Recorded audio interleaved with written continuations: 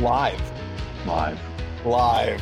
Alex strains to fight the smile back, but I still get there. Welcome, everybody, to CASA Live this week. We do have some special guests that we will be bringing on in just a few minutes. But thank you, everybody, for joining us today. We're going to be having a discussion about DIY, do-it-yourself, all the ins and outs, lots of good questions, hopefully lots of good answers for people out there curious about DIY, just getting into it, or what is next for DIY. And hopefully that we can provide some good resources for people as well. So thank you for joining us today. I see you out there in chat. Neff, Mr. QTube, first name Fa. So is that Mr. Fa Q? See what I did there? What they did there. I can't get yelled at because it's their name. You see that? John Haymakers in chat. Mallory Gates, welcome. Daytime Frank is here. Though by Apathy Miller, Janine Timmons is here. Thank you, everybody, for tuning in and joining us today.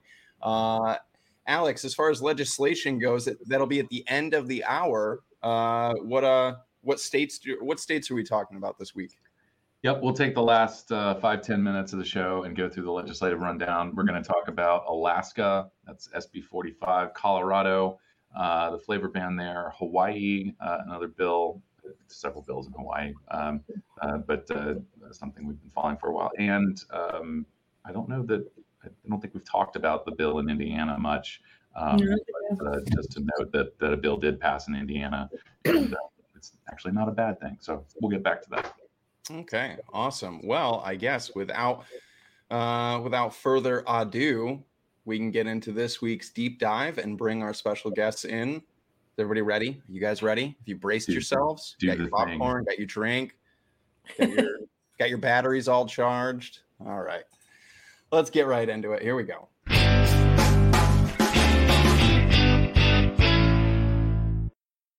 This week, we are joined by two DIY experts, Jen Winstead and Mr. Wayne Walker from DIY or Die. How are you both doing today? What's up? I'm good. Chilling. Doing good. Doing good. I have not had the pleasure of really speaking to either of you in a long time, so I'm happy that you're both here. And it sounds like none of us have really chatted in a real long time, so. Thank you both for joining us today to get into some DIY stuff. I hear that's your guys' thing. A little bit. Just a little bit. I dabble. I dabble. I dabble in the world of DIY. I might go a little overboard. Just a little. I have a little stash one or two bottles behind you, Jen. Seems like you've got maybe just a few flavors to work with here. Yeah. But yeah, Jen, we'll just start with you. Tell our viewers and listeners a little bit about yourself, who you are, what you do, and how you got into this whole DIY world, and then we'll pass the buck right over to Wayne.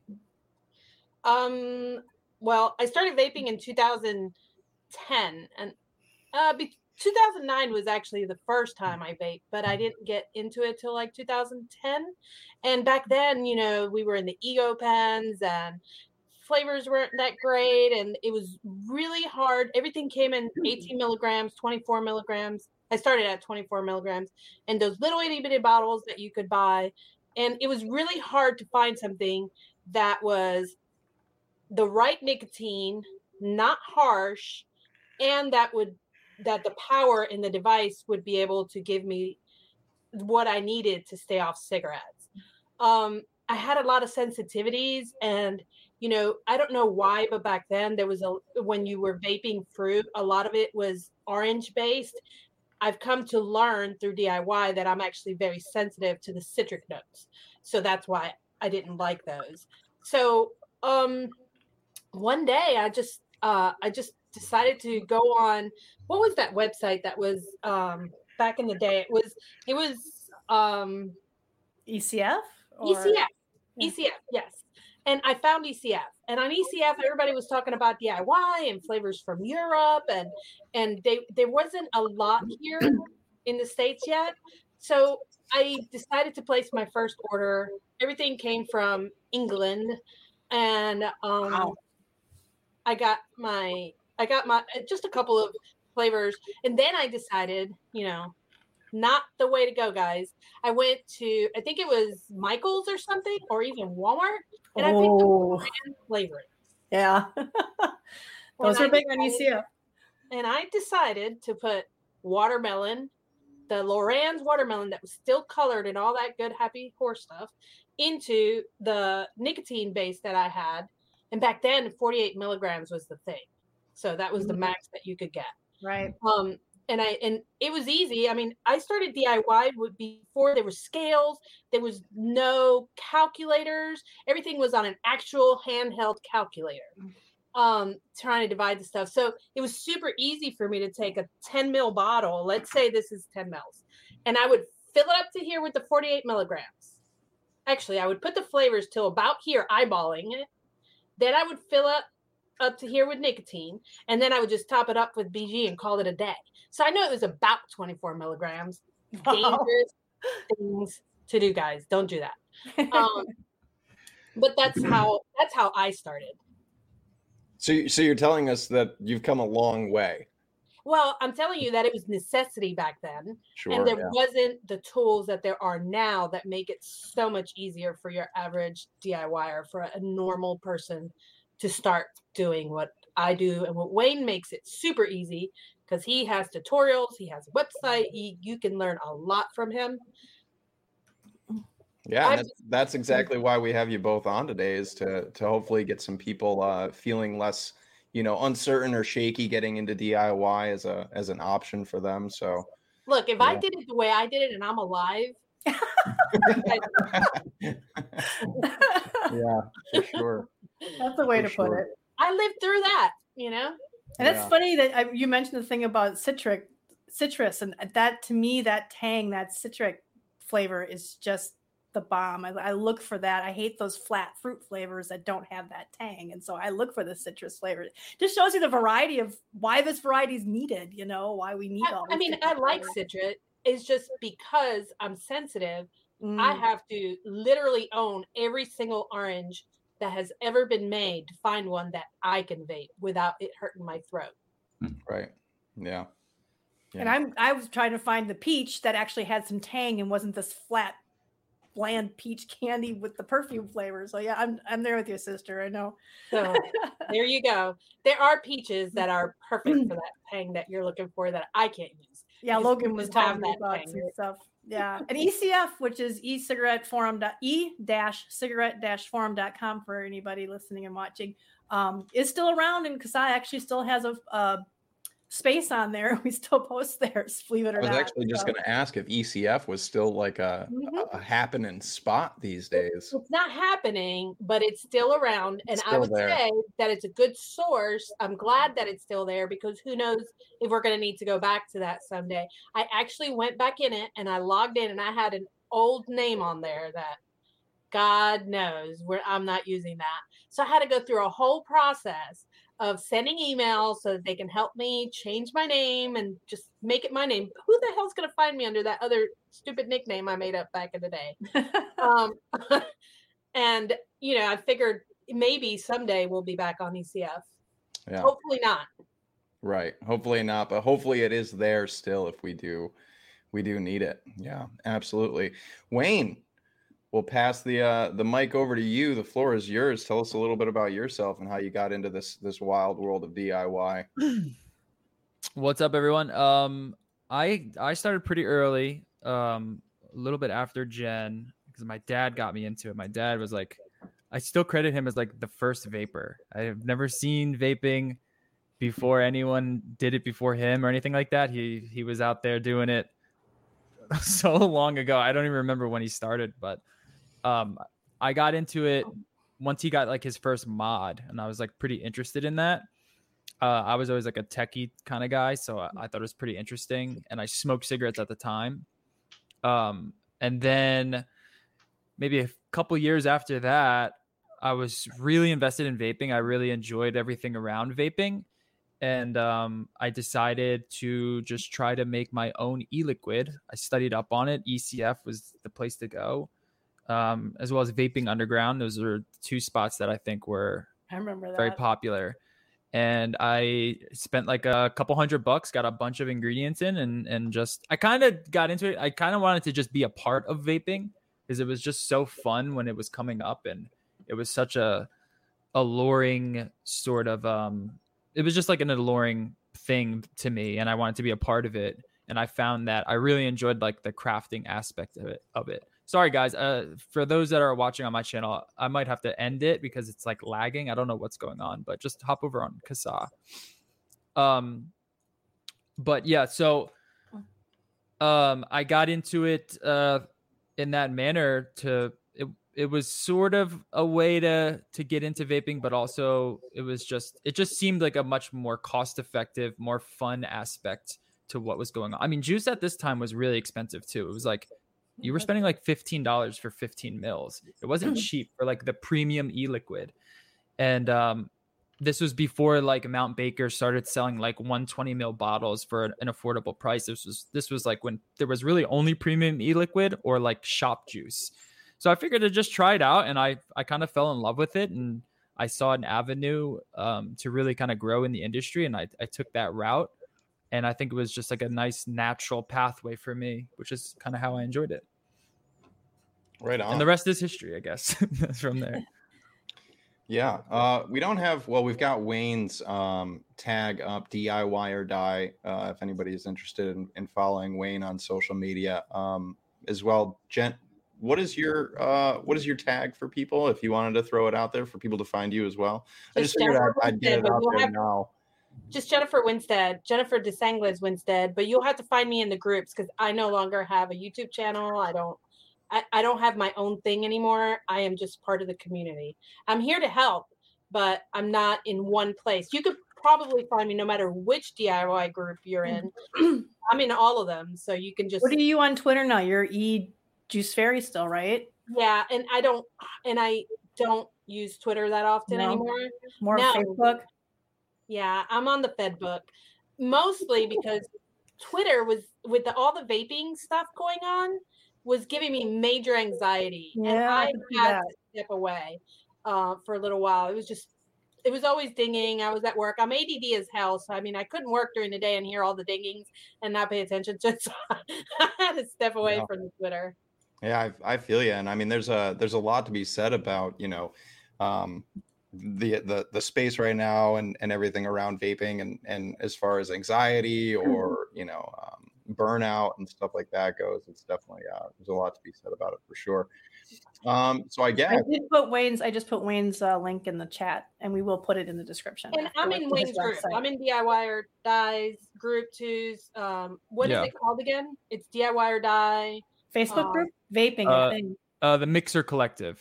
The Mixer Collective. Yeah, you'll need a link because it's private. So I'll give you guys the link. Okay. Yeah, if you throw it in the chat, I can throw it on the public. That's like the hub of like where we convene, I guess, is the Facebook group. And so if you're in his group, you can always just tag me. I do watch his videos on Friday. I don't talk a lot because a lot of times I just have it on in the background. But sometimes you can tag me and I can pop in and answer questions. But Wayne is a great resource. He is fantastic. I don't know how he's done it all these years, but he keeps on going and going and going like the Ever Ready Bunny. Is that Ever Ready or Duracell? What is it? Duracell. Duracell. There you go. I'm putting the Facebook group link into the chat.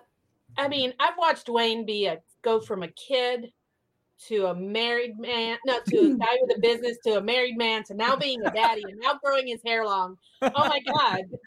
But he was a legal kid. We're going to say that. He was legal. You're right. He was. I know. To you and I, they're all kids, but he was over 21, but he was still in my head, he's only a couple years older than my son. Oh no, I'm there with you. I understand. They're all babies. They're all kids. It's okay. Yeah. I'm the youngest board member at CASAA, so I catch a lot of hell for being the young buck. The baby? Oh yeah. Yeah, well, yeah. I don't Danielle was stoked because she was the baby for a while until I came along, and now she's like, nah, it's you. I think for a man, as soon as you guys get married and have kids, that's it. You guys aren't babies anymore. Your kids now get everything, and you've lost all rights to being. I know. I have a 12-year-old, and I'm still the baby. That doesn't mean they grow up. You're right. Oh well, Anyhow. that's all right. I take it as I was just talking the other day about getting carded, and when I used to get carded more when I was younger than I do now. And I'm okay with it. But every now and again, I'll get carded at a place that I'll have a big sign up. It'll be like, if you look under 40, we have to card you. And then I'll get carded. And I'm like, well, hang on now. It's still a little ways away from me. But, oh, well. Mallory says, Logan, you just need to dye your hair gray and you'll fit right. I just need to. Well, there's not much left of it to dye, you guys. It is rapidly falling out. I don't have the luscious locks that Wayne or Alex have over here. So Alex recently cut all his off, but.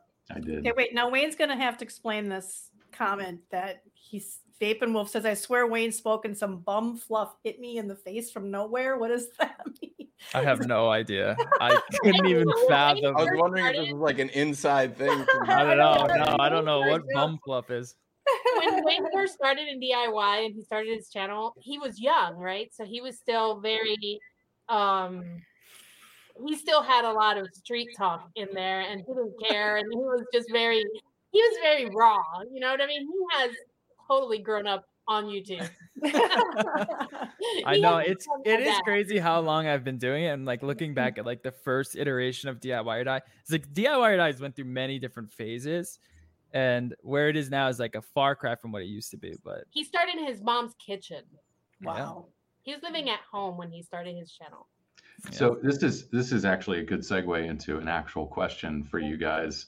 You guys have both been doing this obviously for a while. I mean, it's a decade, right? For both of you, decade-ish. I mean, have you seen as the regulations are taking effect, as the screws are being turned, have you seen sort of corresponding influxes of people into, your channels, your groups and interest in DIY coming up? So, this is something that I've really kind of wondered about since I got into doing DIY or Die. It's like there's always been ebbs and flows in the industry. There's always been the threat of like overregulation and correction. What I've found, unfortunately, is that it doesn't necessarily translate. So I'll always get like a slight bump in traffic when like a city goes under or like a flavor ban gets enacted. I'll see a slight bump in traffic from those areas. But for the most part, it just seems like they just leave the community altogether. It doesn't seem like there's like a real stronghold on, because, in DIY, a lot of people think of DIY as like this like very sort of intricate process, like a hobbyist style thing. But for, I would say like 80 to 90% of DIYers, it's really not that. It's just they buy their one flavoring that they really enjoy. They get the bottle of juice that they like. For whatever reason, they DIY. Maybe it's because they want a specific nicotine level, maybe like a 2.5 rather than a 3, which is like my dad. Or they just don't like things that are overly sweetened, which there was a problem of just like everything in the market had sweetener and it was just too sweet. And a lot of people didn't like that. So there's a huge segment of that population in DIY that it seems like once they don't have access to it, I don't know if they go back to smoking. I don't know if they just kind of quit vaping altogether, but I would say maybe about like 20% translate into DIY where the other percentage, it just seems like, I don't know, because it seems like in all of the vaping groups that the numbers just go down after every sort of hit. There's not much of like a flow of traffic from where these people go, which is unfortunate. I've tried my best to really capitalize on that and to say, look, it's a lot easier than you think. You don't have to get as nerdy as we do with it. And you can still feel like there's a community here. But it seems like it's just tough to kind of grasp onto those people once they're already on like those sidelines to kind of keep them in. It's tough. So that's why legislation and stuff like that really, it just hurts it overall. And I really think that it's a little bit of it is the learning curve. They're coming in expecting those super sweet, super strong flavors. And they don't. And they're expecting recipes that, like a team have put together or a recipe that has been worked on for like a year or two. You know what I mean? They're not just like, I'm just going to get into it in a week and craft, something like a Boba's Bounty or something. You know what I mean? Like they're just not going to get like those all day vapes as quickly as possible. Because that's something that I've been focusing more on now is like focusing on these things that we call all day vapes, right? Something that you just, it's not like the perfect thing, but it's something that you enjoy, it's comfortable to you, you can always go back to it. You don't get sick of it, right? It's like a satisfying thing. And I feel like that is where most people, that's what they really want from a vape, is just for it to be satisfying and nothing more really. You just want it to satisfy whatever it is that you have. And I think there was a lot of, in DIY, there was a lot of like, let's make the most intricate flavors. Let's make the best flavors, because we're nerds. Like, we're very, I don't know, we kind of get so into it. We forget that it's really all about satisfaction and just feeling like you got what you came to get. You know, it's nothing more than that. Yeah. And for me, I mean, you got to figure a lot of times, because it was a craft for me for a long time. So it was something I was doing for fun. It was crafty. And at this point, I've gone backwards. So now I'm perfectly happy with 3 flavors, a little bit of sweetener and a little bit of chill in my MTL. And then I have 2 or 3 recipes that are creamy that I use in my Sub-Ohm, which I have set that thing down somewhere and can't find it, but that's okay. I got this. And I think that when it comes down to it, that's what a vapor needs. It's just something satisfying. Wayne is doing a great job with that. I've seen his last few videos on Fridays where he's live mixing, and he's trying to keep it as simple as possible. I've always been super intricate, trying to find those little notes everywhere, because that was with my Sub-Ohm. But since I started doing a lot more MTL, it's a lot easier for me to do three flavors, a little bit of coolant, and a little bit of very little sweetener in MTL. And I think it could be as simple as that, especially with people coming off of disposables or pods and stuff like that. I mean, well, I've been vaping since 2009 myself, and I had the same flavor for the last 4 years. Yeah. Same thing, same strength. You know, I just didn't see any reason to change it, and it was just perfect. You know, I have my coffee, and it just accented with my coffee perfectly. And that's all I needed. And to be honest, after a while, you don't even taste it. So, you know, and I've been vaping that long, and then now I can't get a hold of it anymore because they're out of Texas. I'm in Wisconsin, shipping ban. You know, and my local store can't get it because I don't know, Wisconsin has a tax or something, but they can get it in Michigan. I don't know. But so that totally resembles me. I mean, I should have known. All day vape. My husband and my son vape like that. So for the last 10, 12 years, both of them have vaped the same exact thing every single day. I can just make a huge one shot of it and make it for them. And they don't want to change. And if God forbid I change their strawberry because I'm running low on one, they can tell the difference. I mean, think how people smoke. Who change their flavors of their cigarettes all the time? You know, so, I mean, for the average person. I did. I was the guy that always had like like weird like green and black Camel box that was like neon.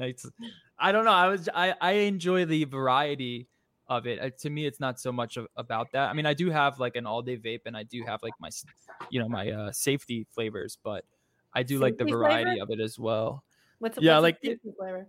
Like the flavor that you just don't get sick of. You know, you can always rely on it to just be a satisfying experience. And I think for most people just kind of have their one thing that they really enjoy. And I'm trying to show people that you can still get that. It's still possible to get that. There's no lack of ingredients out there. There's more of an abundance. When we first started, there weren't that many flavoring companies, and now there's too many flavoring companies. True. Yeah. Well, that's actually a good segue going into some of the questions about getting stuff, now, especially since I mentioned the mail bans and stuff like that. And I'm sure that's got to be for new people getting into doing DIY, as far as them getting supplies. What would you recommend that they do? Because it is hard to get just pre-made stuff now. So what are you recommending? I mean, as far as you can say, because I know that we don't want to get into too into detail. Yeah. But where would you send people to for things like nicotine? So for nicotine, you essentially you can't really buy it. You just can't really buy it right now. There are places you can go to get it, but you're just going to have to rely on friends and family, because anyone, correct me if I'm wrong, but you can ship nicotine or any nicotine product to a friend. Like if you need, hey, I need like 30 mils of something and someone has a large supply of it, there's nothing stopping you from doing that. And you can ship that through the mail. Correct? Am I correct on that? Yeah, peer-to-peer shipments, friend to friend. What is it?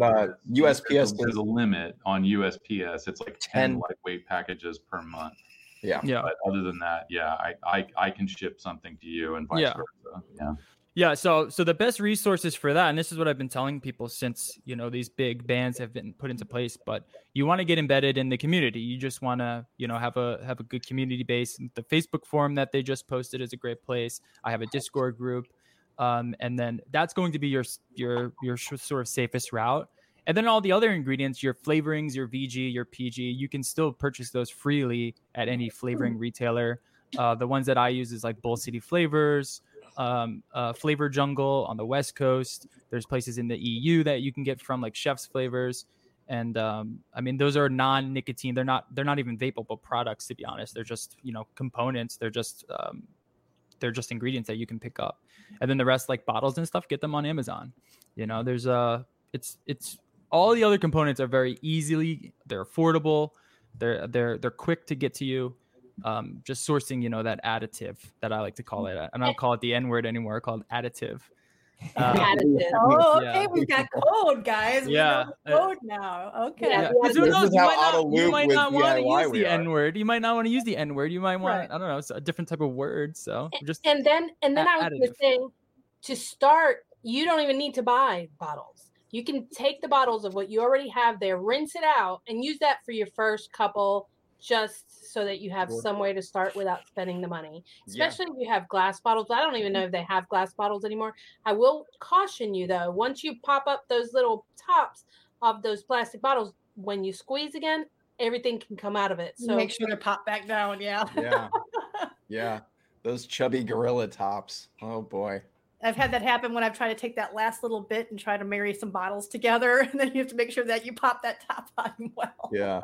So I do want to say, throw that caution out there. I do want to say, the industry is well aware of this problem, and there are, from what I know, there are companies trying to fix this problem. While they'll be successful or not, I'm not sure. That's what time will tell. But it's not like people are just like, well, now there's no nicotine in the US. That's not the case. There is somewhat of like people trying to work this out and make sure that this industry, in terms of like craft e-liquid, stays alive. So, you just gotta stay in tune with the community, stay embedded and stay updated on things, and you'll be okay. I mean, it reminds me a lot of the early days on ECF. A lot of it was networking. Where do you get this? How do you get that? Yeah. And people, a lot of it's going to be, you have to be open to having people sending you private messages, because a lot of people aren't going to want to talk about this stuff out in the open, depending on what it is. So, and they do make the mistake about talking about the additive in the groups and where to pick them up. But I highly recommend that if you're going to post and ask about it, ask somebody to send you a private message, because we don't really know what's going to happen, and we don't want the few resources we have left to go away. Right. So just if you're going to make a post asking about the additives, just ask. You can ask using the N-word, and then say, please send me a private message if this isn't allowed on the group. You know what I mean? Just so that somebody will respond to you. And the thing about the DIY community is that everybody is super helpful. Yeah. And that's the vaping it's community. Tough. Yeah, like it's tough now, like, I've been telling people for a few years now, like there's going to be the time where the curtain calls, and you don't want to be stuck without any product. You don't want to be stuck without any way to get that all-day vape that you need to keep you away from smoking, to keep you satisfied. And unfortunately, you might just have a hard time. It's not as easy it is as just going to the shop and getting what you need anymore. That's the fight that we're in for, and that's why what CASA does and what all these other advocate groups do is so important, is because that access, you cut that access off, like I was saying earlier, a lot of people just don't seem to really have the drive to keep up on, okay, where do I got to go now? How do I have to do this? So I feel for those types of vapors that they just don't take it as seriously, because it's just not a part of their life like that, which, most people can understand. It's like, who wants to keep updated on vaping so much like this? But unfortunately, those are the ones that are left behind with like these terrible legislations that get through. And that's why ultimately what I think like this stuff is super important, is because there's so many of those people that do not translate over into DIY, and that just kind of, I don't know where they go. I hope they don't go back to smoking. I hope ultimately maybe they quit vaping altogether.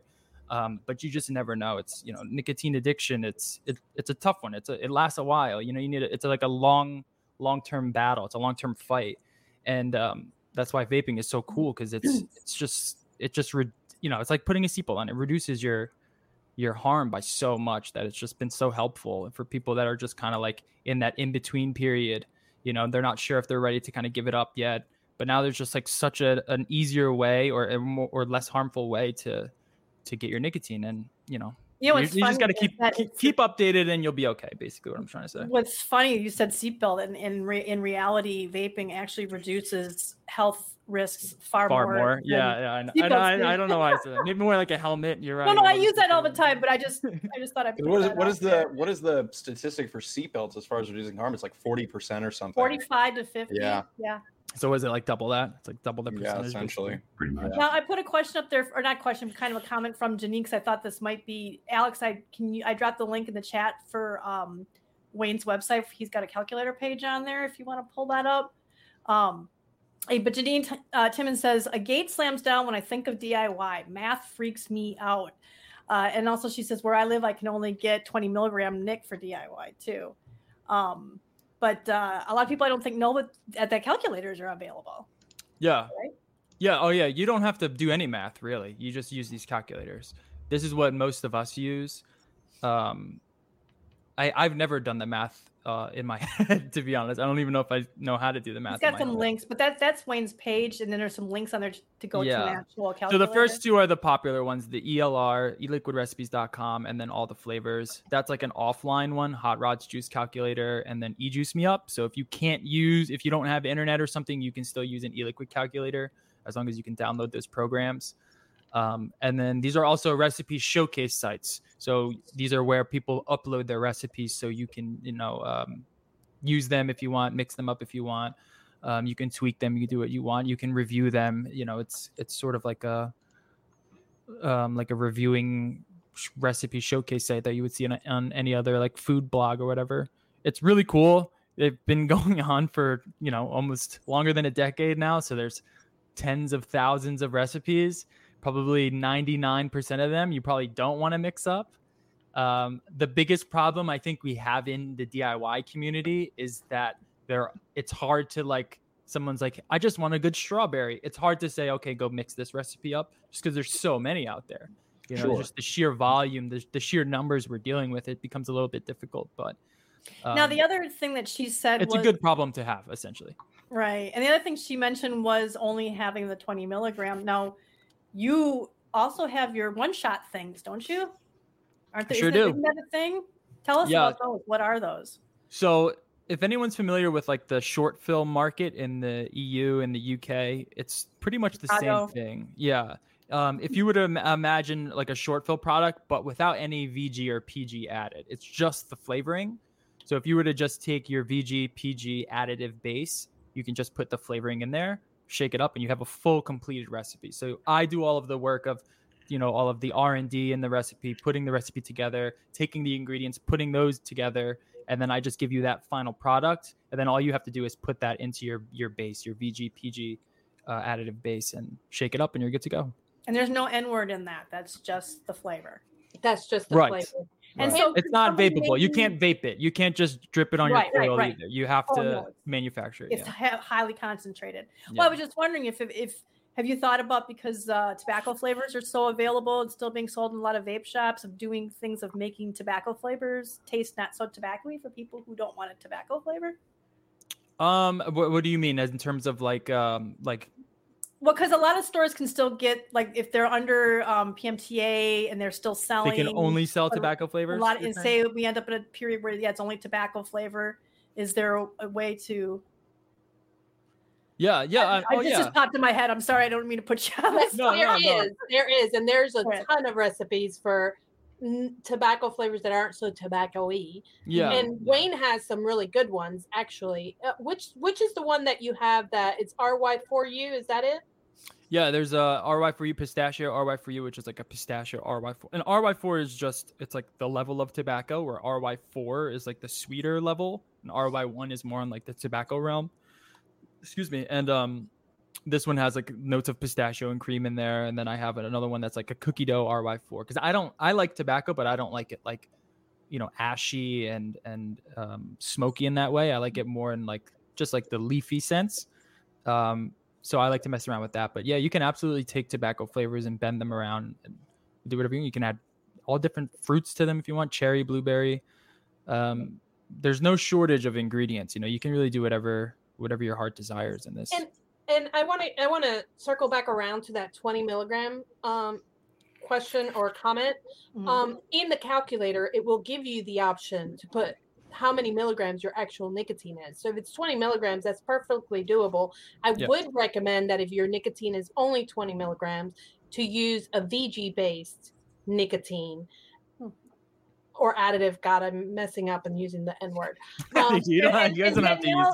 Look, we're all adults here. You can say. But Danielle says no more using the N word. Say the additive, or to say nicotine, because that whole N word thing is making her. I was like, yeah, I know. As soon as I said it, I'm like, that nicotine. doesn't sound right. And then Danielle said something. So let's get the whole N word thing from now on. Yeah, generally it was like, just get in the Facebook groups and start, asking for the N word. Yeah, true.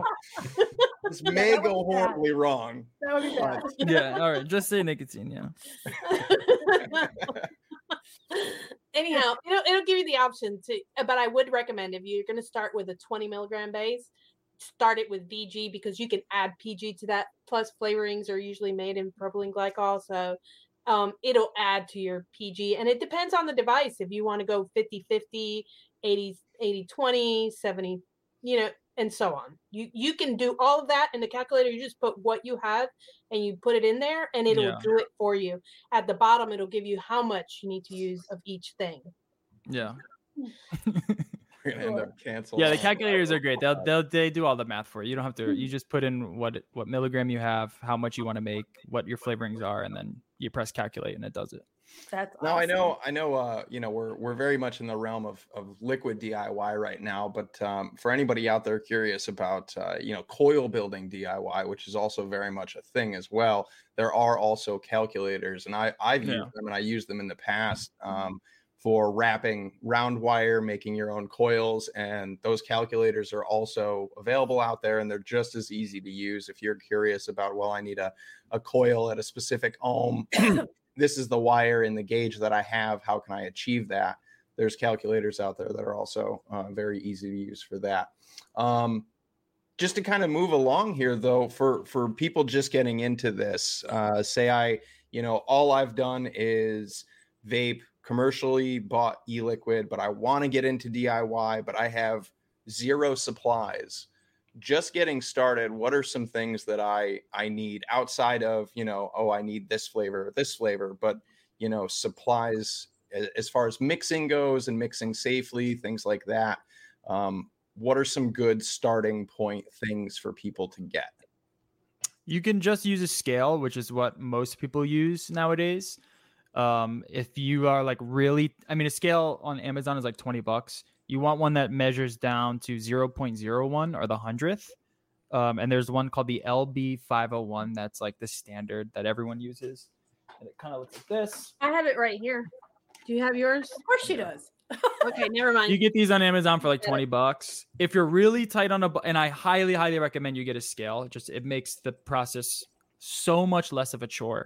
Oh yeah, but I still mix with syringes, so yeah, syringes are fine if you're really on a tight budget. You can use syringes. You can get syringes anywhere basically, but it does make it feel more of a chore because there's just so much more cleaning involved, and it's just more of a process. I'll say something about syringes. If you're making under 100 milligram, if you're making 100 mil bottle, then a syringe works fine. But if you're trying to make smaller bottles, Back up, you guys. What's a syringe for? You're going way over people's heads who have never done any of this. And they're thinking, what am I doing? Injecting it? Do you have one there, Logan, that you can show? Yeah, them? I can grab one real quick. Yeah, you're just using it to measure the flavorings. So you're gonna need like it's the little lines on the like the kind that you would give a baby medicine with. yeah. And so there's no needle, you guys. Yeah. And it's got the little lines of measuring on there. There you go. It's a blunt tip Yeah. so that you can pull your flavor.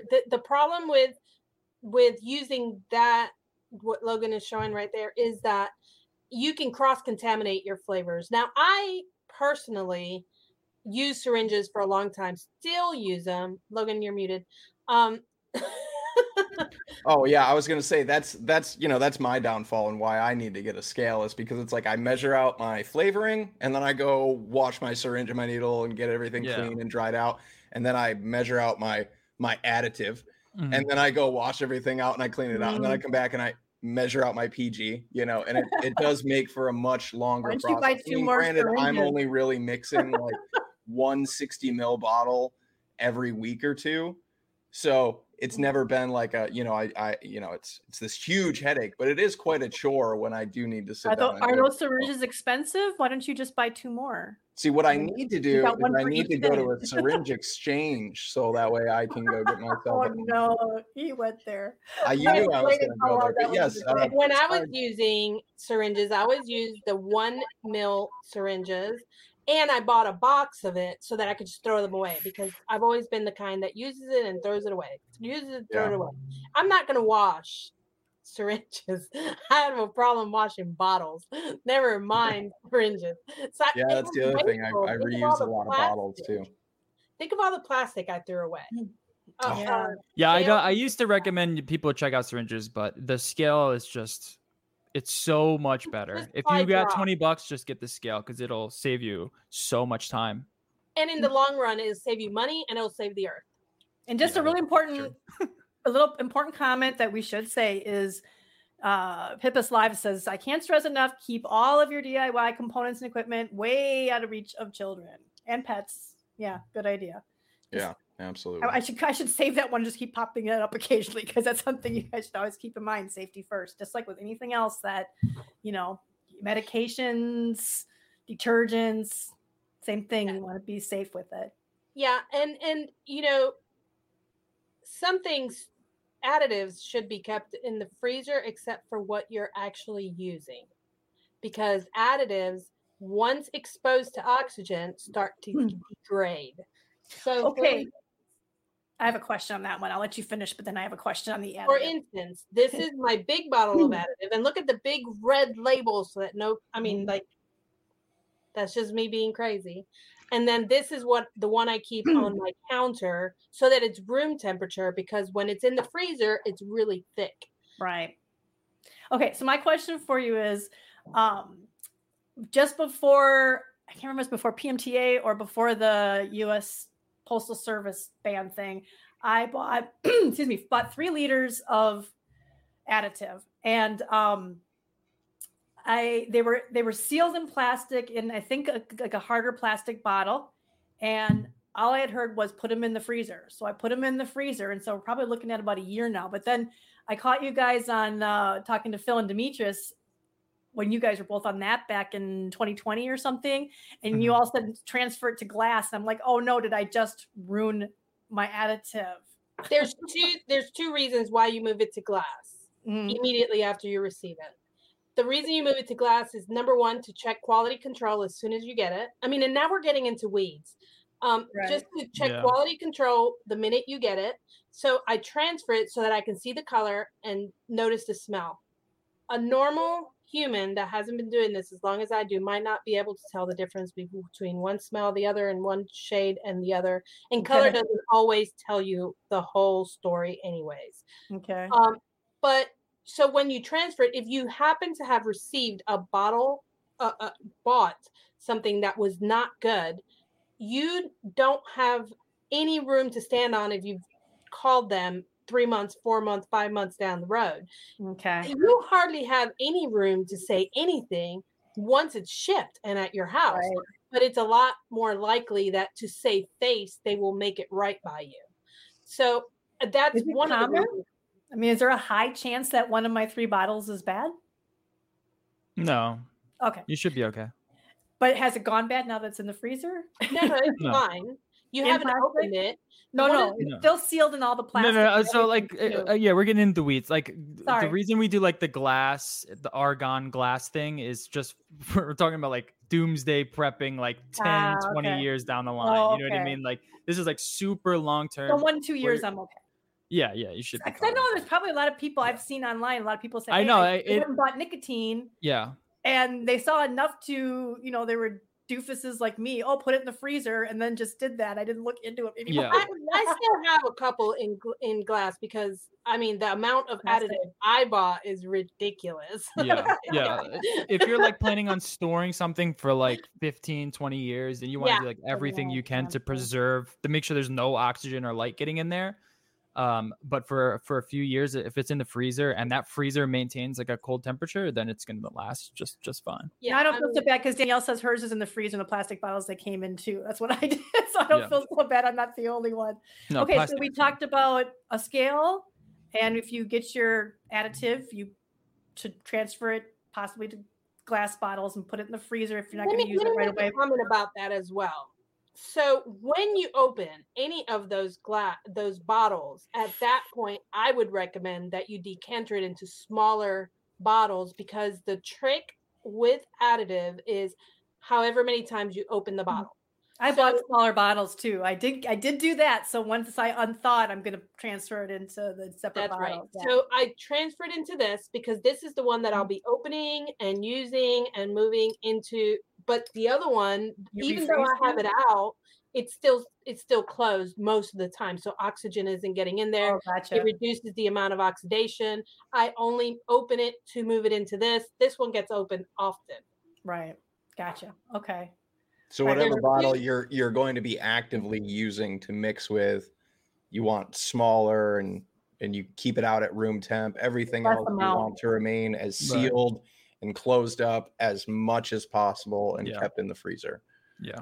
Okay, Yeah. so we said scale. We talked about additive and stuff earlier about where to get it and everything. So what would be the You maybe really some just need a smaller scale. bottles? You just Huh? need a scale. You just need a bottles to use that you can pour your juice into, and the flavorings. That's basically, and your VG and PG. So that's it. That's all you really need.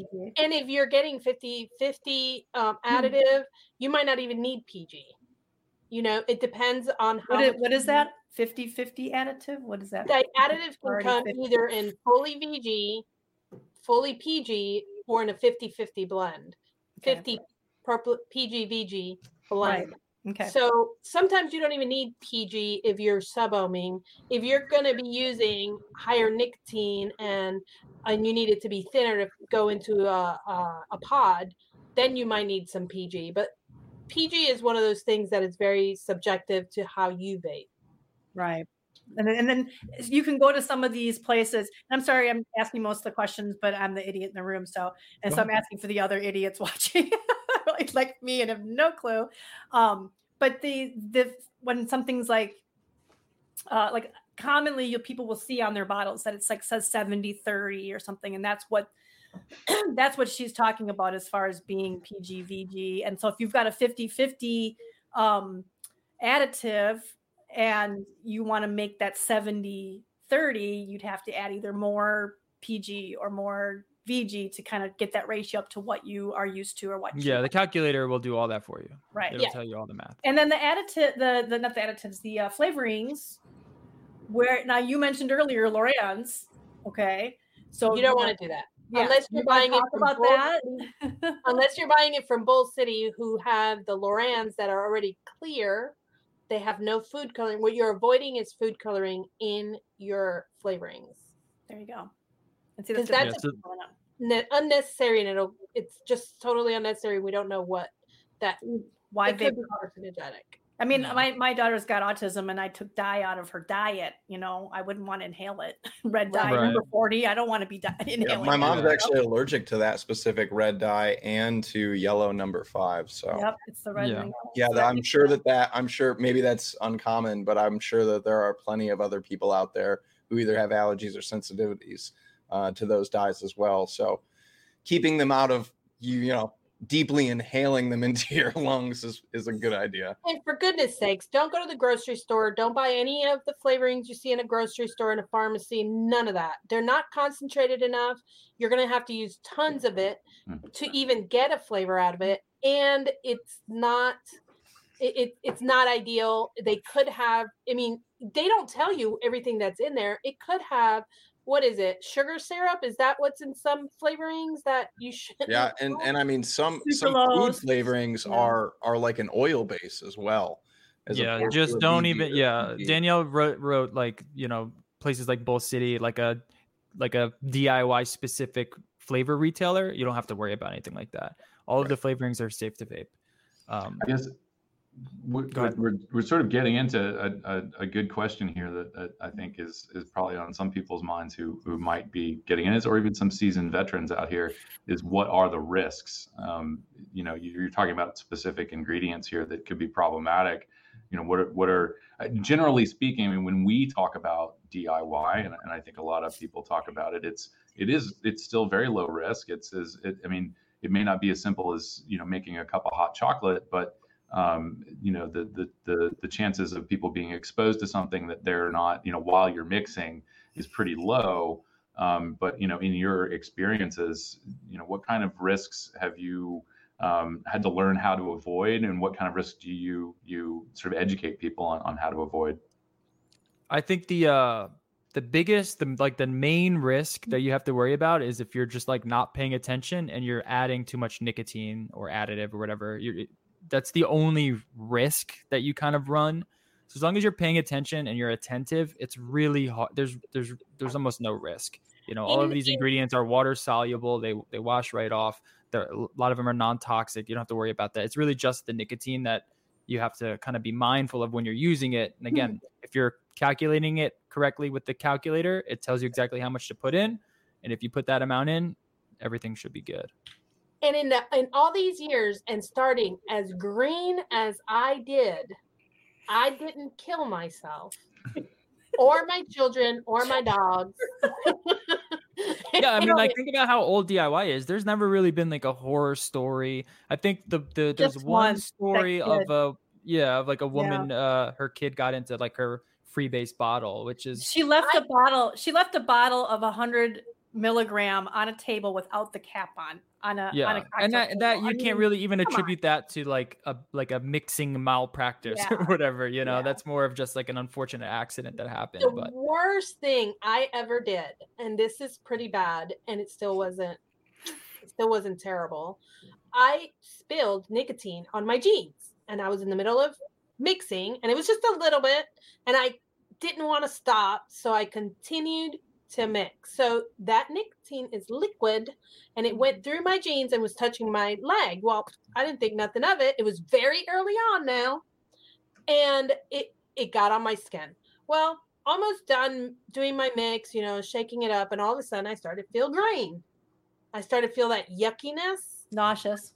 And that was 100 milligrams. All my clothes came off. I got in the shower. I took a shower. I washed it off with oil, like baby oil, on my leg, because, you know, it's absorbent on the skin, so you want to get as much of it as. And I felt in motion for that reason. I felt kind of sick for like 3 hours. So I mean, it was not good, but it was just nauseousness, like over nicotined myself. Right. It's like if you smoke too many cigarettes. I think most people who've smoked long enough have smoked, you know, maybe one too many. And if you swallow on accident, you know, it's that yuckiness.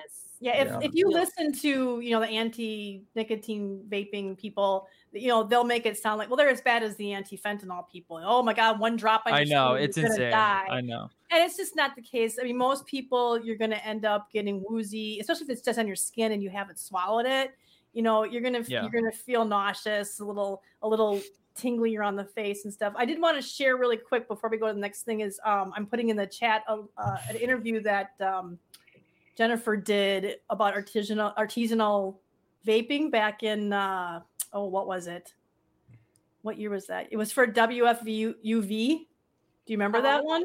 Yes. And then I'm also going to put here a link because Jennifer actually helped our CASA's president, Danielle, because she did an article with Kaiser Health.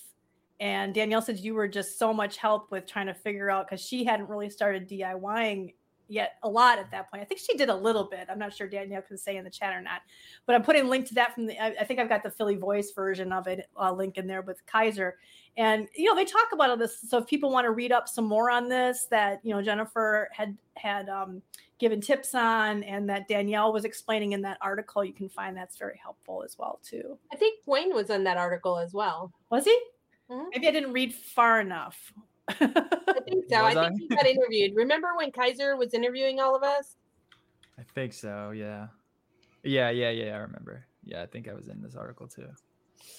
So really, as far as safety goes, the biggest concerns are the nicotine, making sure you're measuring what you need to measure using an e-liquid calculator, getting your measurements right, and then just, being mindful of skin contact. If you get particularly the nicotine base, you get it on your skin, don't be rubbing your eyes and whatnot. Wash it off, and you should be good to go. And if you wash it off fast enough, you shouldn't have any side effects, because I've spilt nicotine on my hands.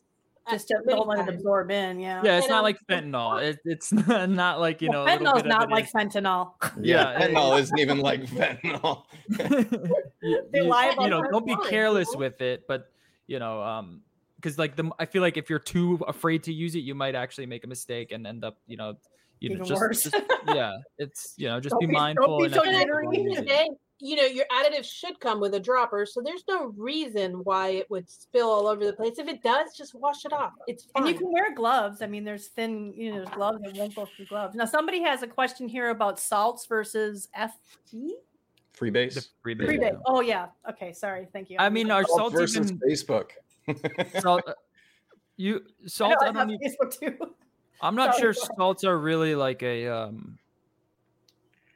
thing anymore in terms of like the DIY community. I just don't think.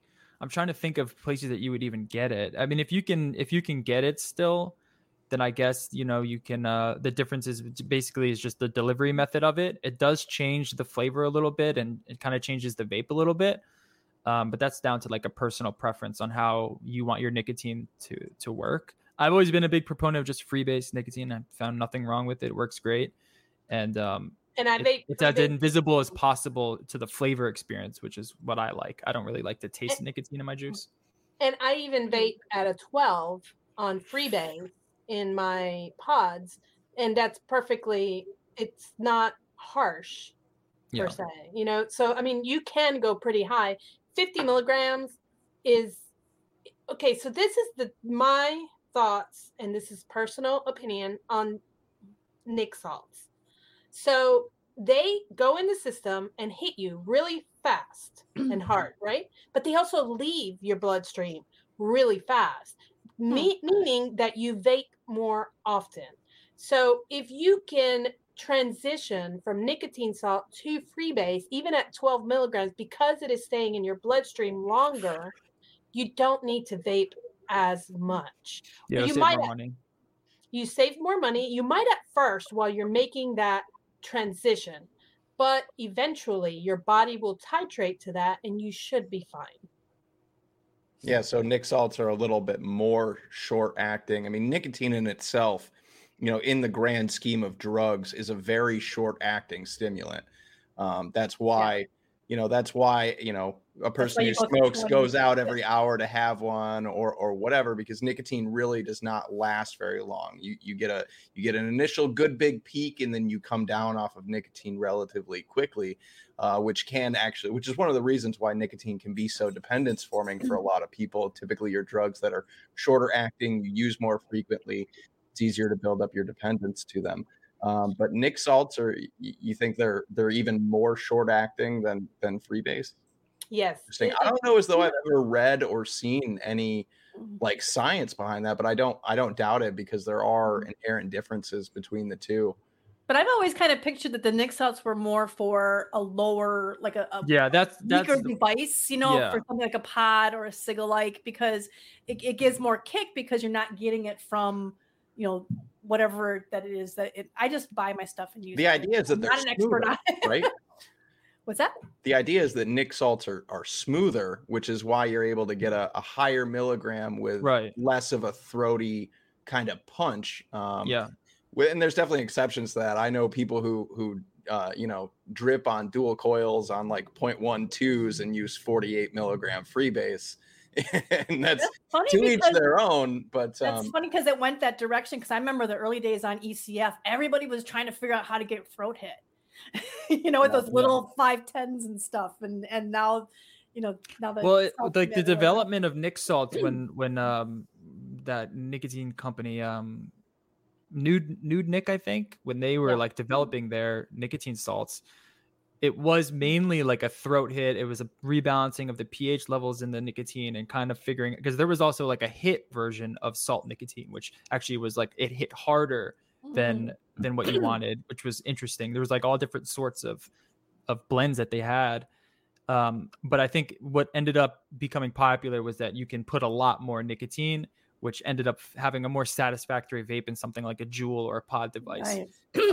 So more like a cigarette. It kind of just more like a cigarette. Right, because you have something with lower wattage, doesn't create as much volume in the vapor, so less volume, but when you have less volume, if you have a really low milligram, you're not getting very much nicotine into your system. Right. You want to be able to up it, but the downside with freebase was the higher milligram that you go, the more throaty and harsher it gets. So for a lot of people who did want that higher milligram, made transitioning off cigarettes easier, whatever, but didn't want that intense throat hit, that was the ticket. That was the key. Yeah. So it's a personal preference thing. If you want to use salt, Nick, feel free. But I advocate a big DIY thing. Sounds like it's not a big in DIY so much. No, it was like a hot commodity at one point, but then it kind of. I mean, I have a quart. It's just like more expensive.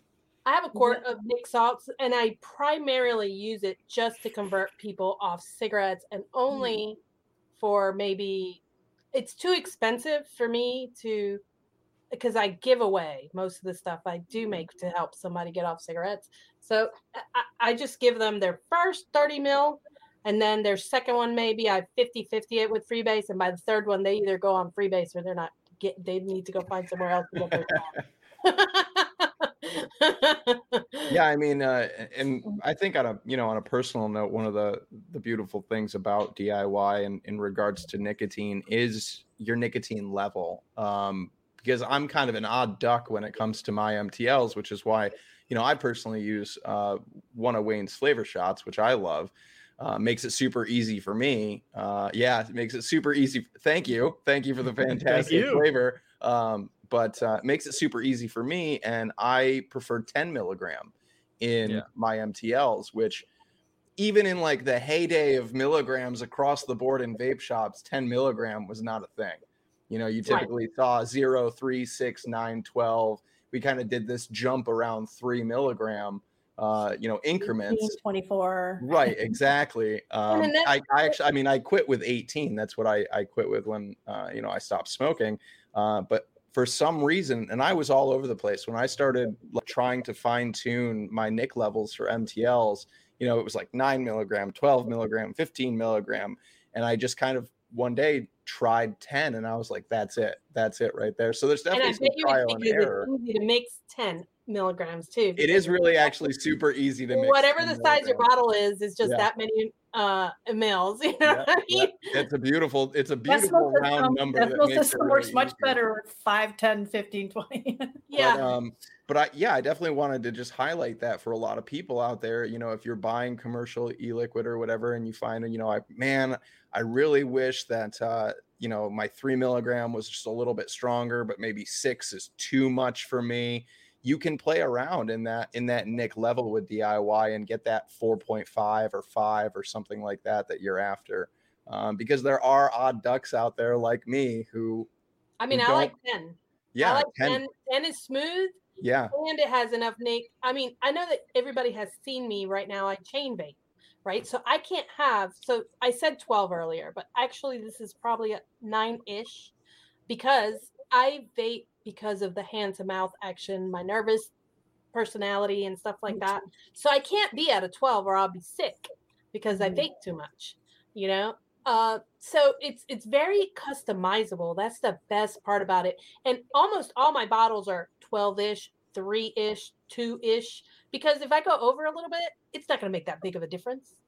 You know, Right. one extra drop is not gonna make Well, we self-titrate. We tend to just, if we got enough, we just don't vape for a little bit. I mean, same way with your smoking, you know, we don't sit there, smoke a cigarette. No, it's like, so depending if you get enough of a dose of nicotine unless you're like us, Jen, because I'm the same way. And I found when I went up to 6 milligram, because I was just burning through so much liquid, which I laughed when Wayne said it was so expensive back then for these little 15 milliliter bottles. To me, it wasn't as expensive because you didn't have nearly the amount of vapor just going off into the ether. So I felt like I went through a lot less liquid back then, so it kind of evens out. But yeah, I bought 6 milligram thinking that I would vape less because I was getting more nicotine, but because it's the hand mouth thing, I still would do it, and then I get that kind of tingling in the face, and I'm like, but I did put it down a little bit more because I get enough, and it's like I don't need it. But then I'd want to, you know, I'd still want to do the hand thing. And so I'd like fight my way through it. It's like, no, I got to go back to 3. It's like, yeah, when they just put us back in the office 2 days a week. And let me tell you, I don't know what to do with my hands all day at work. Oh, I told them that I needed to work from home.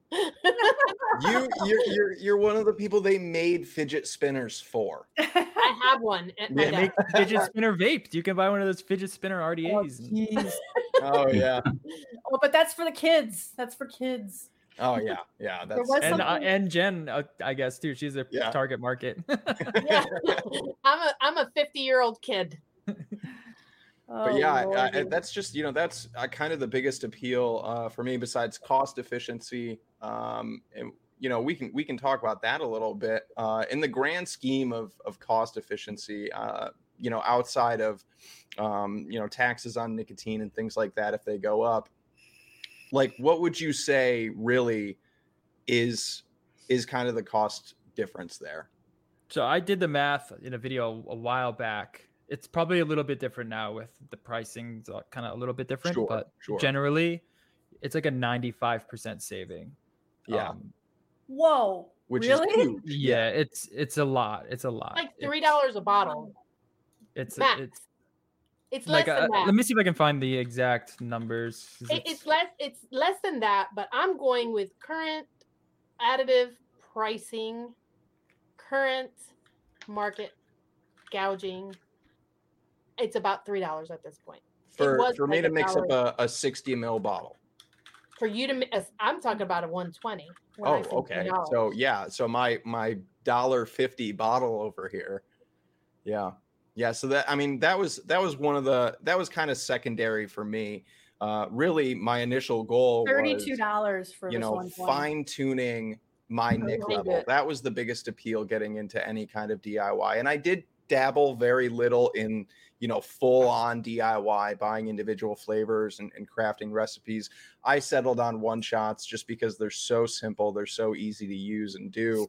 But the first appeal right out of the gate was fine tuning that nicotine level. And then after that, I was like, wow, this is so much cheaper. Not only do I get the satisfaction that I'm actually after, but I'm saving a ton of money.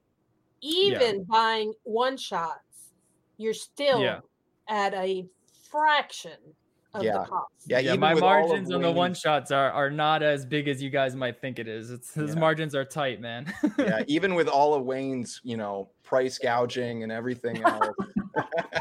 His one shots are actually very reasonable. But yeah, I mean, it's super. Wayne's gonna start twirling his mustache. So I want to say, so this was in 2015, so the pricing is probably a little bit different, but for a recipe with 4 ingredients, VG, PG, and nicotine, 100 milligram nicotine, at that time, I was pricing it at $85. the total price of an e-liquid would come to, with 3 milligrams of nicotine in it, would be 93 cents.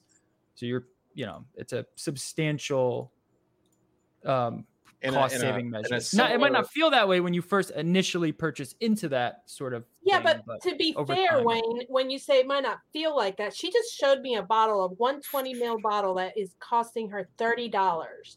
Okay, your initial startup price, if you buy everything all at one shot, will be about $100, and I've done this math before, about $120 up front. Yeah, and that'll last you. Yeah. But that'll last you a year almost. Yeah, it'll last you. For some people, that's a matter of whether or not you can get the additives you need. Right. And the additive isn't impossible. It's not impossible. It's out there. It's just one of those things that I don't think you can mention vaping when you order it, and you can't even ask about it at these shops where they have them, especially where I get it.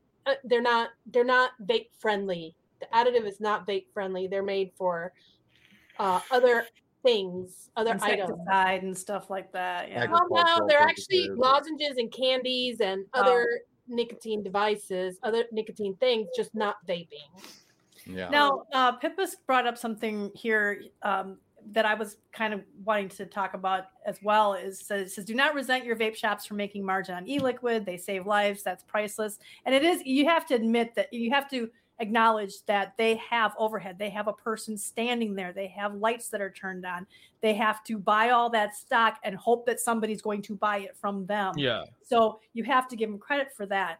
And they have to make a profit. And they have to make money. They got to feed their family. Exactly. Yeah. No vape shop owner is like gouging people and making $1 million from their one. Well, and e-liquid manufacturers are also paying somebody to bottle those and to make it. And they're not, there's a lot of cost that goes into making these products. Yeah. So you cut all that out in DIY, basically, is the thing, And what I was going to ask was there's a lot of vape shop owners who probably would, if there's going to be a much bigger market for people DIYing, what could vape shop owners do to attract some of those? Could they still make a little money off of it, but still save you a lot of money by selling certain supplies to you and have something that would be handy for them to have available? It would be great if vape shops were able to sell Wayne's One Shots and a bottle of additive and a bottle of base.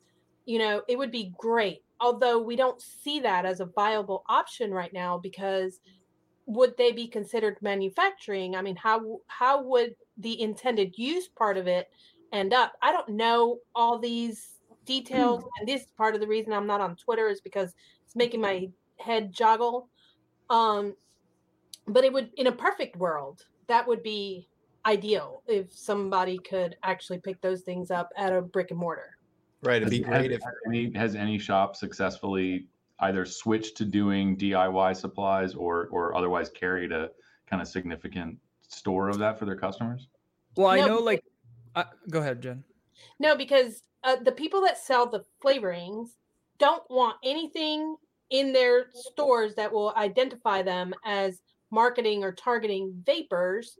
And then the people that sell the additives don't want the flavorings, because the problem is having both in one place. Well, I know there are some shops that sell, like they sold base for a while. You can get nicotine, VG, PG, and then they would also carry some of my one shots as sort of like a, on the side of like the regular supply of e-liquid that they would sell. I don't know exactly how well that does, but I'd be willing to pay up markup if I could go to a shop and buy, a company's one shot, for example. Say a company had just a flavoring one shot, and it was just, there's no nicotine in the store. It's just one shots, and it is what it is. I don't know how viable of like a business plan that is, but I would be willing to pay some sort of markup for that. And I would as well. I would go in a shop and buy a one shot if I could just get my hands on it, take it home, and finish the product myself. Right. Yeah, I don't see a viable pathway of like a shop selling only flavorings that would then entail the customer to know how to do everything and put that all together.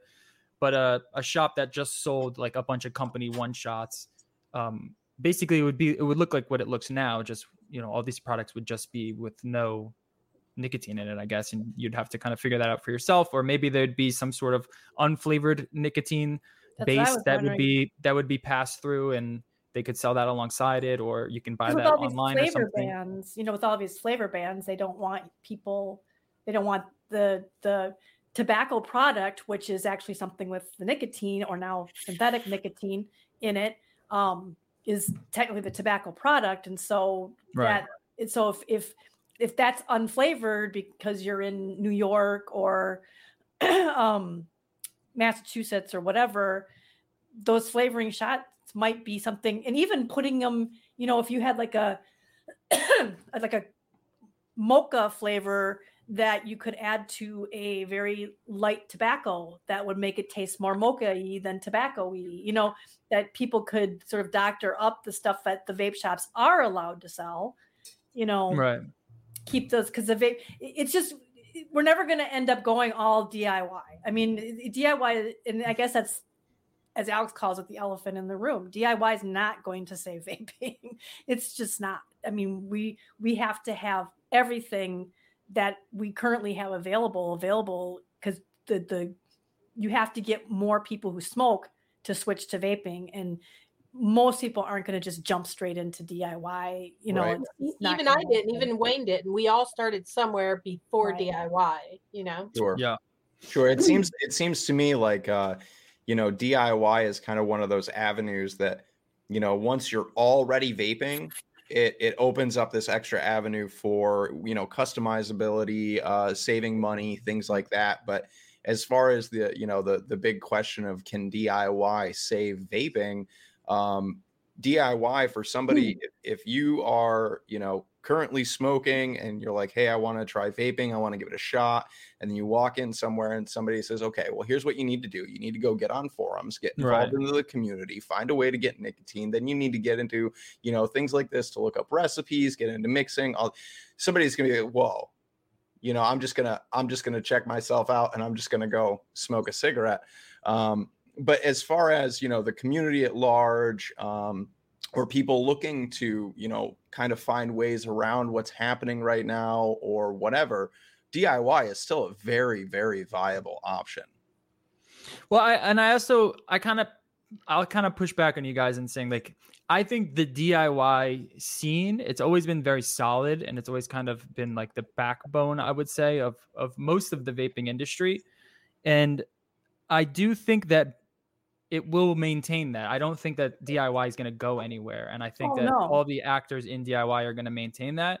And I think because of that, it will maintain like the heart of craft vaping. Sure. So if we're just talking about like flavored vaping, cereal vapes, candy vapes, I think the only way to get that product in the future is going to be through DIY. I just never see that going to be commercially available on the US market in today's regulatory landscape. It just doesn't seem like it's ever going to be viable.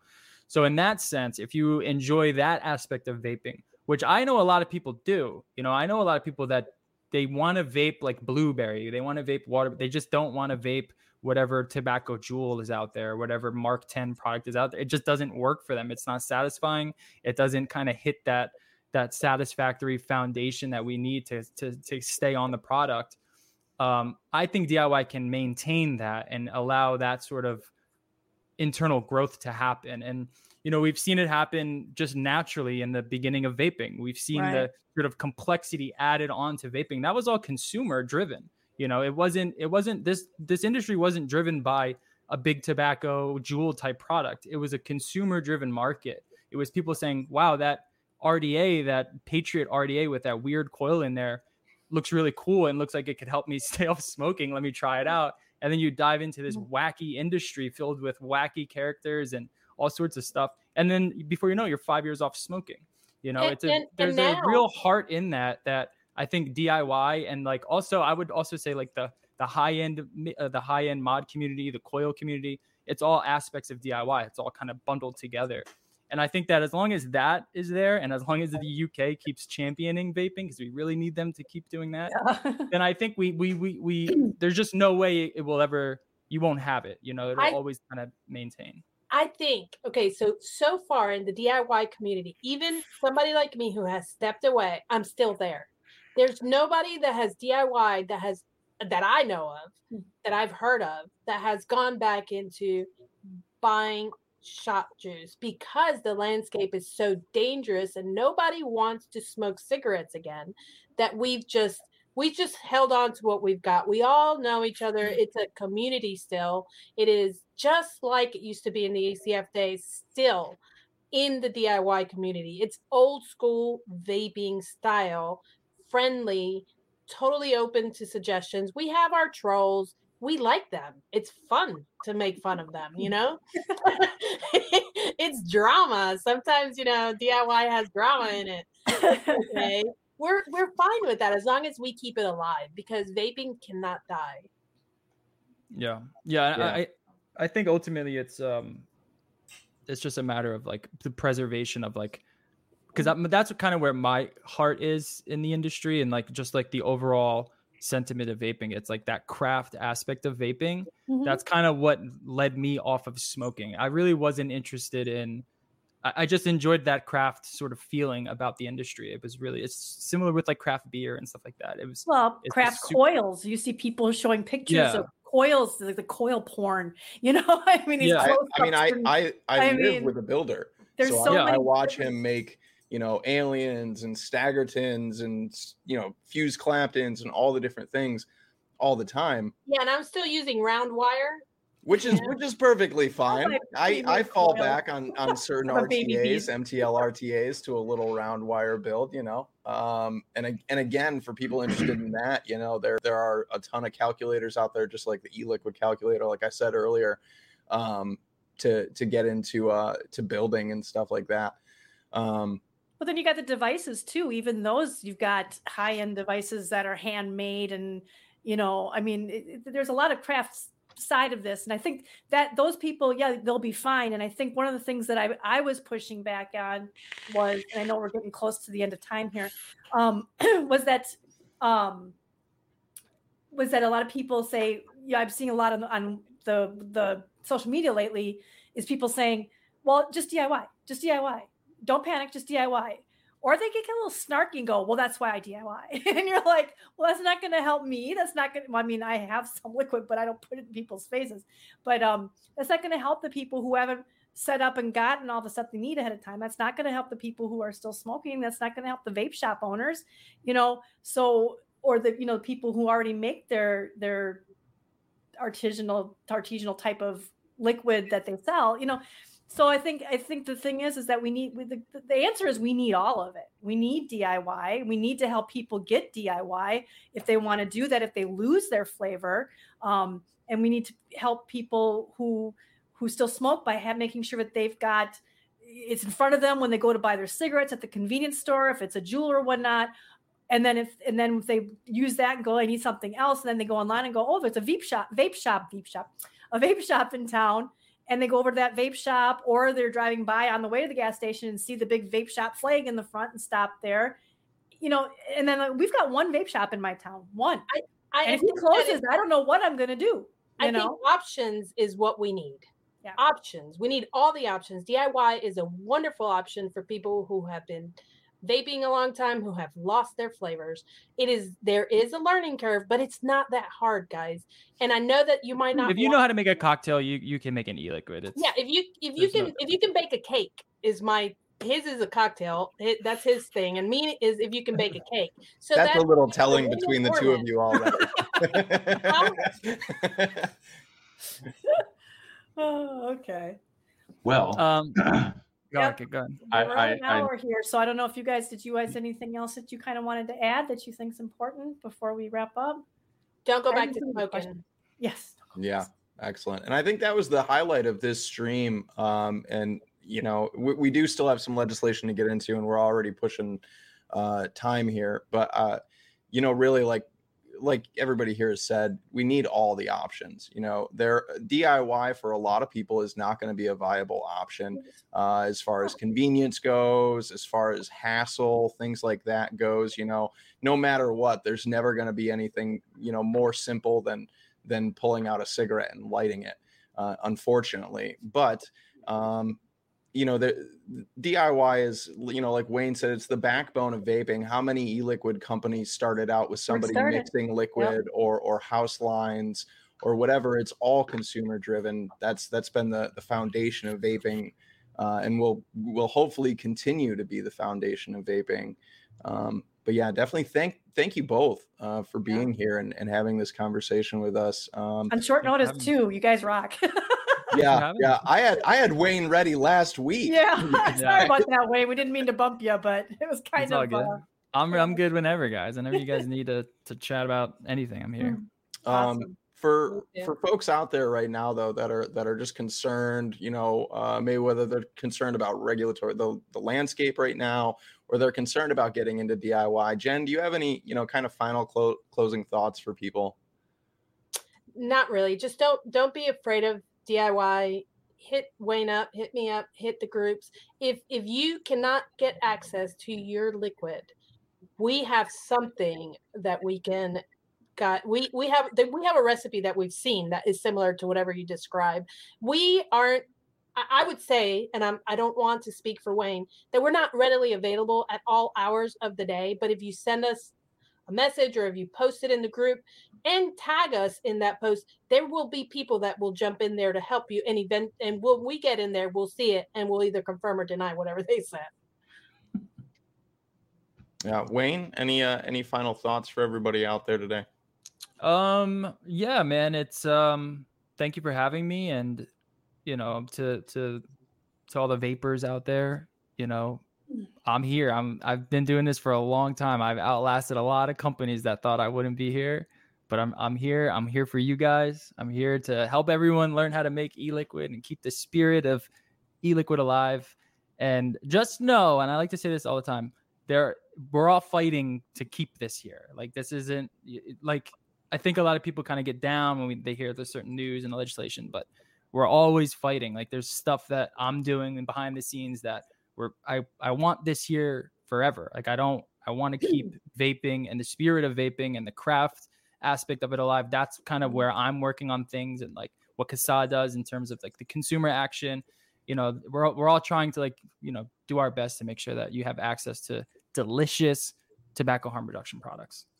And before Wayne's viewers leave, CASAA.org, CASAA.org. Please join us. Yeah. And CASAA, it's basically CASAA Media across the board on social media. Yeah. So follow us all over the place. Twitter, here on YouTube. If you haven't clicked subscribe while you're sitting here right now, you're doing everything wrong. Click that button now. I promise you we're all worth it.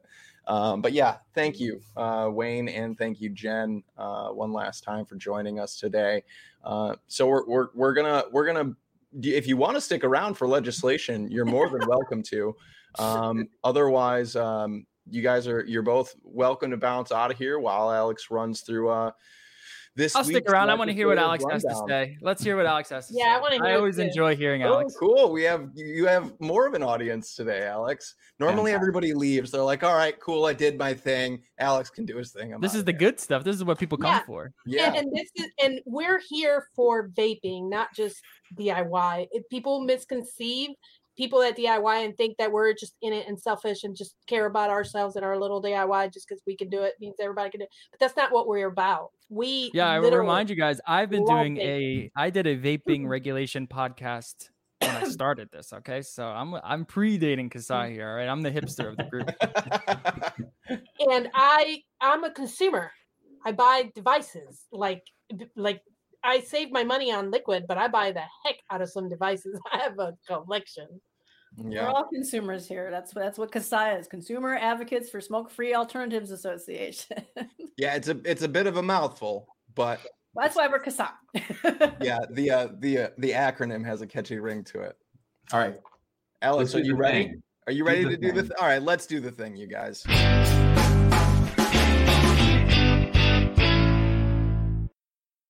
Now, Alex promised me that he could do this in 1 minute and 30 seconds. Oh, no such thing. That's not true, you guys. But All right, sir. What probably do we have going on this week? What do we need to keep our eyes and ears on? I have a couple of TIPSAC performances that will blow your mind as how quickly I can cram a 10-minute speech into 5 minutes. So Sure. I could probably get this done in a minute and a half, but I'm not going to try to break the land speed record here. But we will. This is not nearly as interesting as the discussion we just had, and I just wanted to take my own moment to say thank you guys for joining us. It was great. But we will get right into the broccoli section of our podcast here. No butter, no salt, just raw broccoli. Just straight up broccoli. The worst is, of course, the frozen, pre-steamed broccoli that you reheat in the microwave. So going straight to Alaska, SB 45 has made the rounds here on our podcast, and we sent out several messages to folks in Alaska. This is still a thing, and it is moving to a meeting, not another public hearing. This will be this coming Wednesday, March the 23rd. This is at 9 a.m. Just make sure that if you haven't already participated, even if you have already participated in this, get your messages in to committee members, urge them to oppose this bill. It's a 75% wholesale tax on liquids and devices. So it's the same call to action that's been up. Always encourage people to add their stories. And I don't know that we have a lot of viewers in Alaska. We have a handful of members there, of course. But take action, get involved, and oppose this bill. The next one is kind of a feel-good story, actually, in Colorado. There was a massive turnout for the hearing for HB 1064, and I would encourage everybody, if you're on Twitter, they're probably on Facebook too, I assume, the American Vaping Manufacturers Group. Amanda Wheeler is, of course, sort of the leadership there. I think she's sort of under the banner of Rocky Mountain Smoke-Free Alliance in Colorado. They showed up and just lit the place on fire. There was some outstanding testimony from a lot of the business owners that showed up. I know she mentioned a few consumers showed up. We've been sort of pushing people to make your contact before the committee hearing, and from a strategic standpoint, contacting lawmakers in that sort of tight range before a hearing actually happens kind of helps to soften the ground a little bit. It makes lawmakers a bit more receptive to the testimony that they're going to be hearing from people. So it's very, very important. But there was a lot of really great testimony given at this hearing from the vapor side. It's the usual trash you hear from the tobacco control folks. But I highly recommend people go and review this. If you are a shop owner, the testimony in Colorado is absolutely an example for you to take into any legislative hearing. These folks came prepared. I mean, goosebumps, absolute goosebumps listening to some of these shop owners talk about their experience and why they were opposed to this legislation. This was a flavor ban. It has since been amended. There was like 6 or 7 different amendments that happened at the end of this hearing. So it now stands as it has an exemption for adult-only shops. Now, this is a workable compromise for the industry to some extent.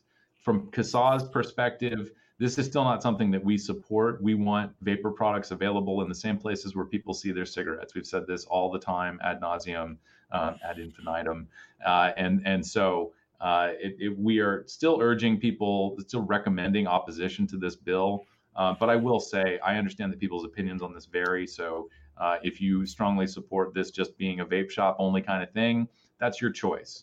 But from the broader harm reduction strategy perspective, we got to meet people where they are, and they're buying cigarettes in convenience stores. Cigarettes are still the most popular, most visible tobacco product on the market.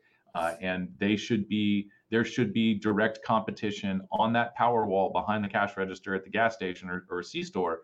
And people need to see interesting variety of flavors that can compete directly with cigarettes. And so we understand the exemption works for industry, and it works for people, honestly. I would much rather people maintain their access to a variety of interesting flavors than lose it altogether. But as far as our position is concerned, we want it all. That's just kind of how it goes. And so if you are in Colorado, we are continuing to follow this through the process. The next step may or may not be a vote on the floor of the House. There's a lot of talk that the public health groups are now going to withdraw their support because of this exemption. So it may not move any further. But if you are in Colorado, take advantage of the engagement that we've put up, make contact with your lawmakers, and share your concerns or support. It's totally up to you. Can I just say something on that really quick? Quickly, yes, please. Keep it short. Okay. I know this seems like it's a good option, and it is in the short term for people to at least still keep having that access to these vape shops. But don't forget that they work by death by 1,000 cuts. So they will do everything that they can to slowly chip away at that. And just also remember that all of these bans are based on a foundation of sand, of that these are going to stop youth from vaping, stop teens from vaping.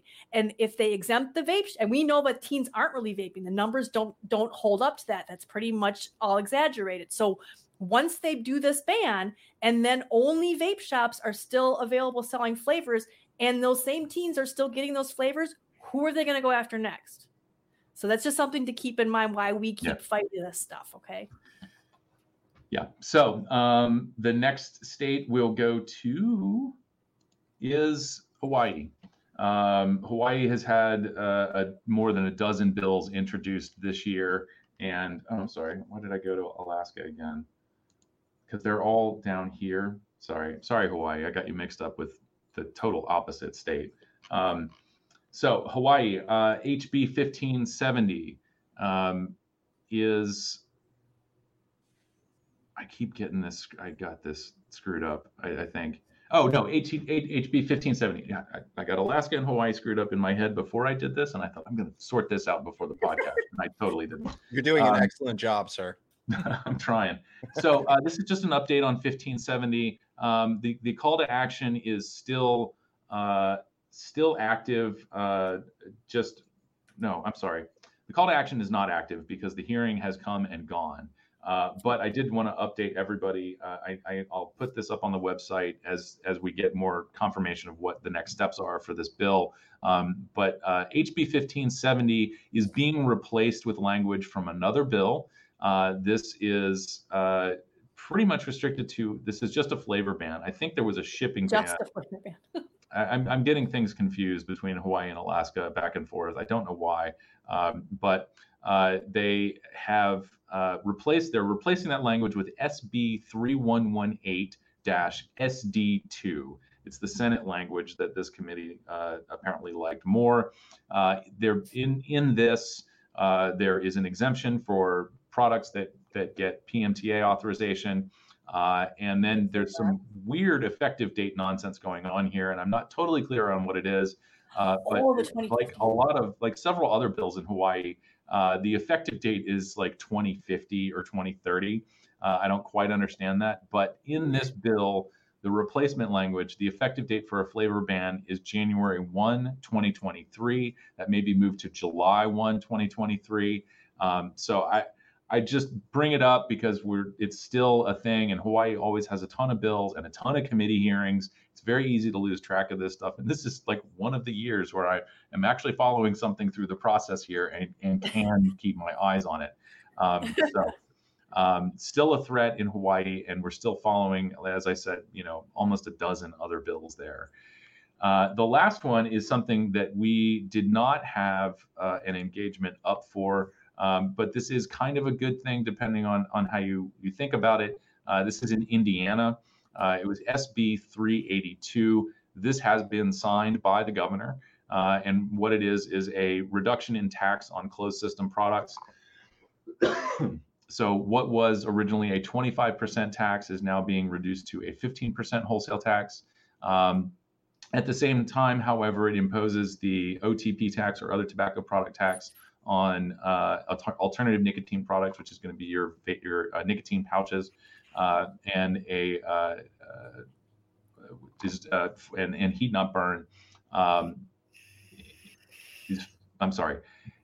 It subjects nicotine pouches and what you might call alternative nicotine products to the existing 40% wholesale tax on OTP, and then heat not burn products like your IQOS. will be subject to the cigarette tax. This is something that tobacco companies are aware of. They've expected this. About a third of the states, their definition already includes the heat sticks in the definition of a tobacco product. And so people who are finding heat not burn helpful may find themselves paying a lot more. However, IQOS is not really sold widely in the United States. And there's some legal stuff that Altria is going to have to go through in order to bring that back to market here. So not a huge hit to people right now, but wouldn't it be great when it comes on the market that it's a little bit more affordable than a pack of cigarettes? And so with that's the legislative rundown. Not quite a minute and a half. Definitely not a minute and a half. And one of these days I'll try to do it in that. You can blame me. I got it. When it's just me, I can probably do it quick. I had to spout off there for a second. Sorry. You did an excellent job. With that, though, that is going to do it for us here today. Thank you, everybody in chat who showed up. Thanks for everybody who came over from Wayne's channel. Thank you for everybody who's here for the always lovely Jennifer Winstead. So yes, thank you all again one last time. If you have not joined CASA, head over to CASA.org. It's absolutely free. We don't fill your inbox with a bunch of spam. You can get your heads up. All the calls, all the calls to action that are going out. You get access, to the blog. You don't have to even be a member to get access to the blog. You can just go check out our website. But we definitely encourage you to join and sign up and become a member. And check out merch while you're there. The incredible Danielle Jones has some wonderful designs up right now for merchandise, so go check it out. Not only can you CASA merch, yeah, dude, CASA merch. Not only can you rep an awesome CASA shirt, you can be a walking billboard for tobacco harm reduction, but you also can support our organization a little bit there as well. So check it out. Check out the merch that's up right now. Heyo, Danielle. Yeah, go check it out. I love my hoodie. For podcast listeners out there, there will be 2 versions available. I know I say this every week, and I will continue to do so. There will be 2 versions available. You'll be able to listen to this entire episode in its entirety, and you'll also be able to check out just the legislative rundown. So maybe you want to share it with friends. If people are curious about what's going on, you have a short commute to work. Maybe you just tuned in at the tail end of this, and you want to just listen to the rest of it as opposed to sitting on your YouTube or wherever and watching the whole thing. You can absolutely do that. Go follow us over on SoundCloud at CASA Media. We recently broke 200 followers over there, which I am stoked for because I work really hard on getting all of those podcasts up. So it means a lot to me if you guys follow us over there and check it out. Otherwise, I think that's going to do it for us. We will be back. Flyers. Yeah. Tell them about flyers, Kristen. Okay. We got a great suggestion last week on having flyers for vape shops. So Danielle, again, put some great flyers together and updated our page. So if you go to, resources, I believe at the top, and then go down to printables and pamphlets and I can't remember what it's called. You can find it. It's on our website. I see the look in Alex's eye where he's navigating the website right now. I know that look. But yeah, she made some really great flyers and handouts for vape shops to get people involved. And again, the more people who know what's going on and they're in vape shops, you guys are on the front lines, the more people who are being involved and going to these hearings and doing all that. It's that Join CASA one is the new one. The more chances you have on staying in business, because we're going to try to keep you in business because we need you too. So print out a couple of these, put them up on your glass cases and stuff, and then make a stack of them if you have to. She even put the little, QC, CQ, I always get it backwards, code on there. QR. I don't know why I say QC. QR code on there. You can tell I'm so tech savvy. It's when it comes to that kind of stuff. But yeah, so please take a look at that too, because she put a lot of hard work into that. Yeah, absolutely.